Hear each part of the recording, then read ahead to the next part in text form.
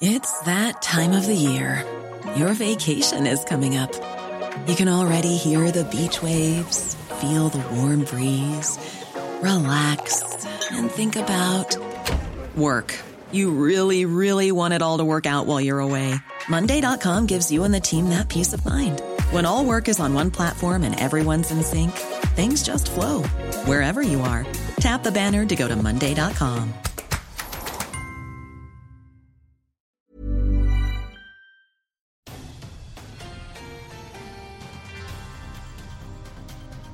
This is Weather Insider for Monday, September 2nd. We are at our evening edition of episode number 131. I'm Andy Robb from the AccuWeather Radio Network. Joining me in the studio, AccuWeather senior meteorologist Dave Dombeck and our resident hurricane expert, Dan Kotlowski. Guys, first off, thanks for joining us. Secondly, what's going on? What's the latest? Well, it looks like right now Dorian has just pretty much been installed.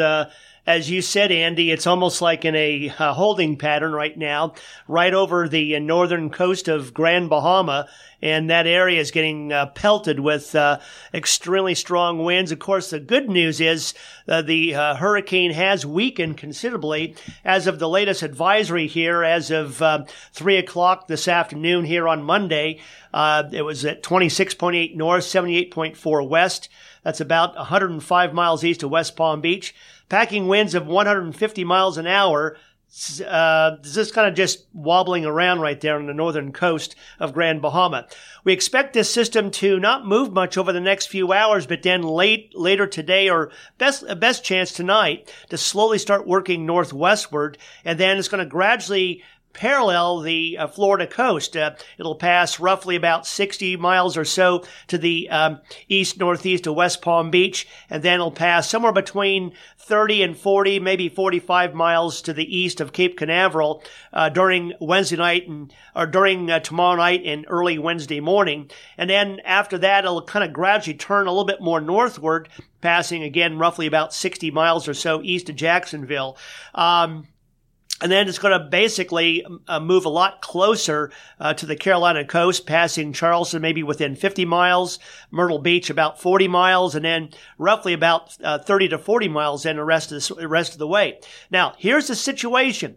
These storms like to wobble. So if this thing wobbles a little bit to the west, it's going to bring those ferocious winds a lot more to the coast. We do expect tropical storm force winds roughly northward from roughly the west, from the Palm Beaches, northward up through Vero Beach, up through coastal sections of Melbourne, all the way up to Daytona Beach, Jacksonville.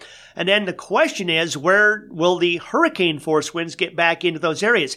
We believe that the Barrier Islands, especially again north of the Palm Beaches, Fort Pierce northward up into especially Merritt Island and the Cape Canaveral area, they should experience not only tropical storm force winds, but also hurricane force wind gusts. And this will be most likely to happen late tomorrow and tomorrow night. By Wednesday, the system's kind of pulling away from the coast. So unless it wobbles a little bit more to the west, that it looks like the best chance for it, the real ferocious winds will stay offshore.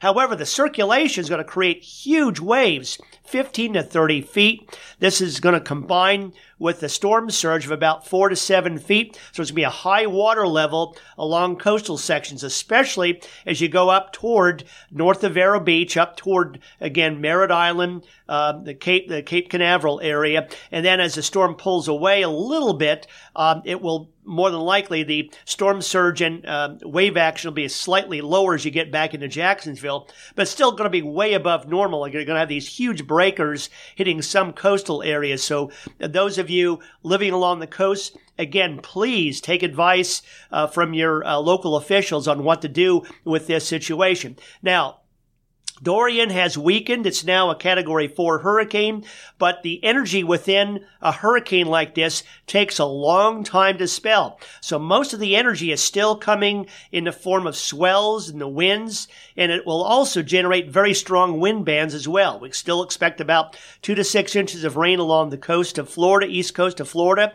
Some heavier showers will try to get back into Orlando, but back into Orlando area, and especially back to Tampa, there will be no really bad winds through there. But the problem is these rain bands can generate some strong gusty winds in. But as we go through the day on Wednesday, most of the worst weather is going to start pulling away from Florida, and by Wednesday night it'll be pretty much gone.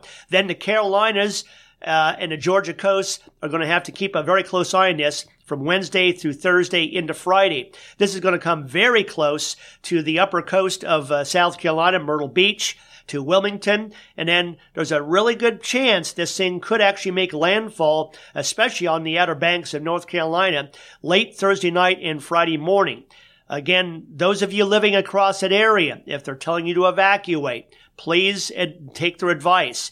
Again, pay particular attention to your local officials on what to do with this situation. Since the storm's going to be moving slow, there's going to be roughly an additional or another area of pretty good rain in coastal Carolinas, maybe as much as 6 to 10 inches. We're saying there could be an AccuWeather maximum rainfall amount of around 15 inches. That will be a very isolated amount right along the coast, probably in the Outer Banks end. And then basically this thing kind of takes off to the northeast end. And Dave, you're going to talk about what this is going to do once it leaves the Carolinas and starts transitioning into a non-tropical system. Right, and I think for folks that like to go to the beach after Labor Day, the prices drop. It's nice to get hotels that are cheaper and everything. They go down to the Jersey Shore, the Delaware beaches, Ocean City, Maryland, places like that, and even up along, the South Shore beaches of Long Island. There are places where already, even if it's just the sun's out on Thursday, they're already going to be feeling the effects of, the rip currents and the rougher surf. And then that'll increase as you head into Friday. And it probably is going to take its closest pass to the mid-Atlantic coast and let's say southern New England coast Friday night will be in that time frame when it's moving northeastward and accelerating. The forward speed will be going. Right. So it's a much different animal at that point. It's accelerating northeastward.